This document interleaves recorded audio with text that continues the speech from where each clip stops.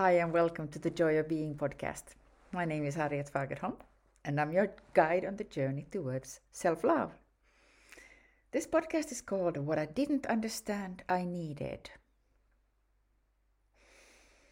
I have run into this question now twice during a very short time, so I have felt an inner urge to share with me the insights from this understanding that very often it seems to be the case that we don't really know what we need.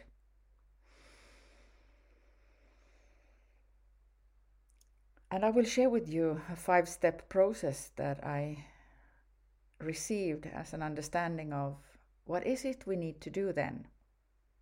And how can we be more in tune with our inner beings and our true needs? Yesterday, I facilitated the first free online event for young adults, inviting them to self-discovery process and self-knowledge. And we did the basic process I have created with guided meditation and a shared journaling exercise. And when I asked the feedback of how was this for them, there was this young man saying that, yes, I didn't understand I needed this. So what was it then, what he needed but didn't know he needed? It was a moment to stop. So the first step, a moment to stop. In our stressful lifestyle, where we are trying to rush ahead and perform as much as we can, and where we have so many scattered impulses coming from so many directions in social media and in media and from a lot of sources around us, we kind of lose track of what is really important and true for us.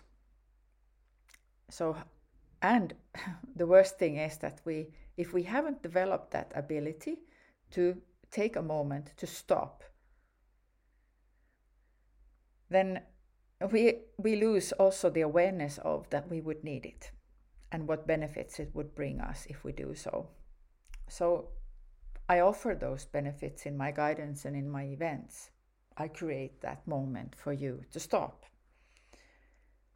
And hopefully also here in the podcast, you can take a moment to stop. Focusing a while on your breath, feeling how life is breathing you in this moment. There is no hurry. Why do we want to create a constant hurry and stress? Why have we run into such a way of being here together? I think one of the major insights from this experience is that we need to slow down. But it's not easy because we are all affected by the stressful culture around us. So alone it might be even impossible to take a moment to stop. The second phase is to connect to yourself. So what do you do when you take a moment to stop? Focusing on your breath is a good way of connecting to yourself, connecting to your body, connecting to this moment, sensing in that where am I and what do I feel, what do I sense in the moment, being in connection to myself. And the third step is to listen to yourself, to sense in what is going on inside of me. And above all, what do I feel? What do I feel in this moment? Am I running away from my anxieties? Am I running away from my fears? Am I running away because I'm afraid of what would wait for me if I stop and start really ask those questions and listen to my true self?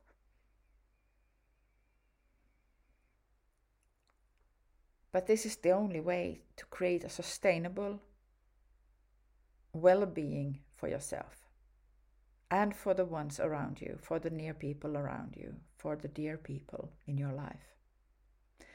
Because if you live a very stressful lifestyle, you will impact the people around you. You will also make it very, very difficult for them to slow down and relax and take those moments to stop, because we all affect each other so much.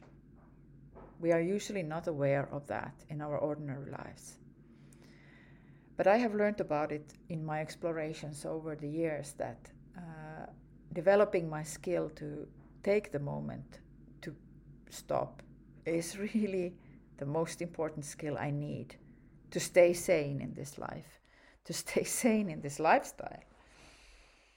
So sensing in what is really going on in my body. My body is the instrument. My body is the place where I receive that information and where I access my inner wisdom and my inner guidance. But it's not enough just to listen and sense. Then the fourth step is that you need to express the messages you receive. You can either write them down, or you can paint or draw, or you can move a bit. Try to express what the inner wisdom and guidance wants to tell you. Take that moment to play with the crayons. I was just guiding a woman into herself, and she ended up just drawing flowers. And I could feel how her joy was increasing all the time when she just allowed herself to draw more and more and more flowers. And she said, "Oh, I just want to create flowers." And I was rejoicing and feeling so happy together with her, saying that, yes, you need to do this. This is what you need to do for your own sake, for your own well-being, for your own joy of being. You need to draw flowers. So she rushed off and said, "I will go immediately to the bookstore to buy a new fresh book for my flowers, for my drawings. I have the colors waiting for me. Everything is ready at home, but I need the book." So she just took an action. The fifth step is take an action based on the messages you receive. Whether that is to go and buy that book for your drawings, or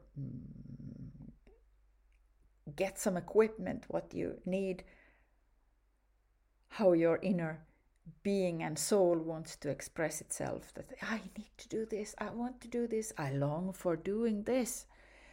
You are listening to your longing and acting on that longing. That is what will give yourself a message of self-love and self-appreciation, that you truly give yourself what you really mostly need.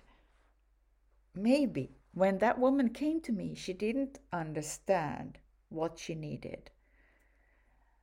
But with the help of the process I created for her, she left with a totally clear understanding, with a clear action to take. I need to go and do this. And I said, yes. And don't justify it to anybody. Don't ask for permission from anybody. This is purely your joy from your soul and your self-expression coming through. And you will learn as you go what those flowers will tell you, or what is the content of your longing, what is it you want to do. It will start to tell you when you start acting on them, and you can create a communication with that, whether it's a communication of sensing that, oh, why are flowers now so important in my life? Why do I need flowers? Maybe I want to create more flowers in my garden. Maybe I want to buy more flowers to my home, just for the sake of joy and beauty, inviting beauty in my life. Because without beauty, we will just perish. We will just, shrink into kind of becoming a piece of a machine. But that is not the life you are designed to live. No, you are designed to live a life with joy and inspiration, enthusiasm and passion, to really feel alive in what you're doing and to feel alive in your being. That's the joy of being, feeling alive in your being. So what do you need to do? to feel that feeling, because that is what you want to express and also experience. Wishing you luck with your joy of being. Thank you for being with me.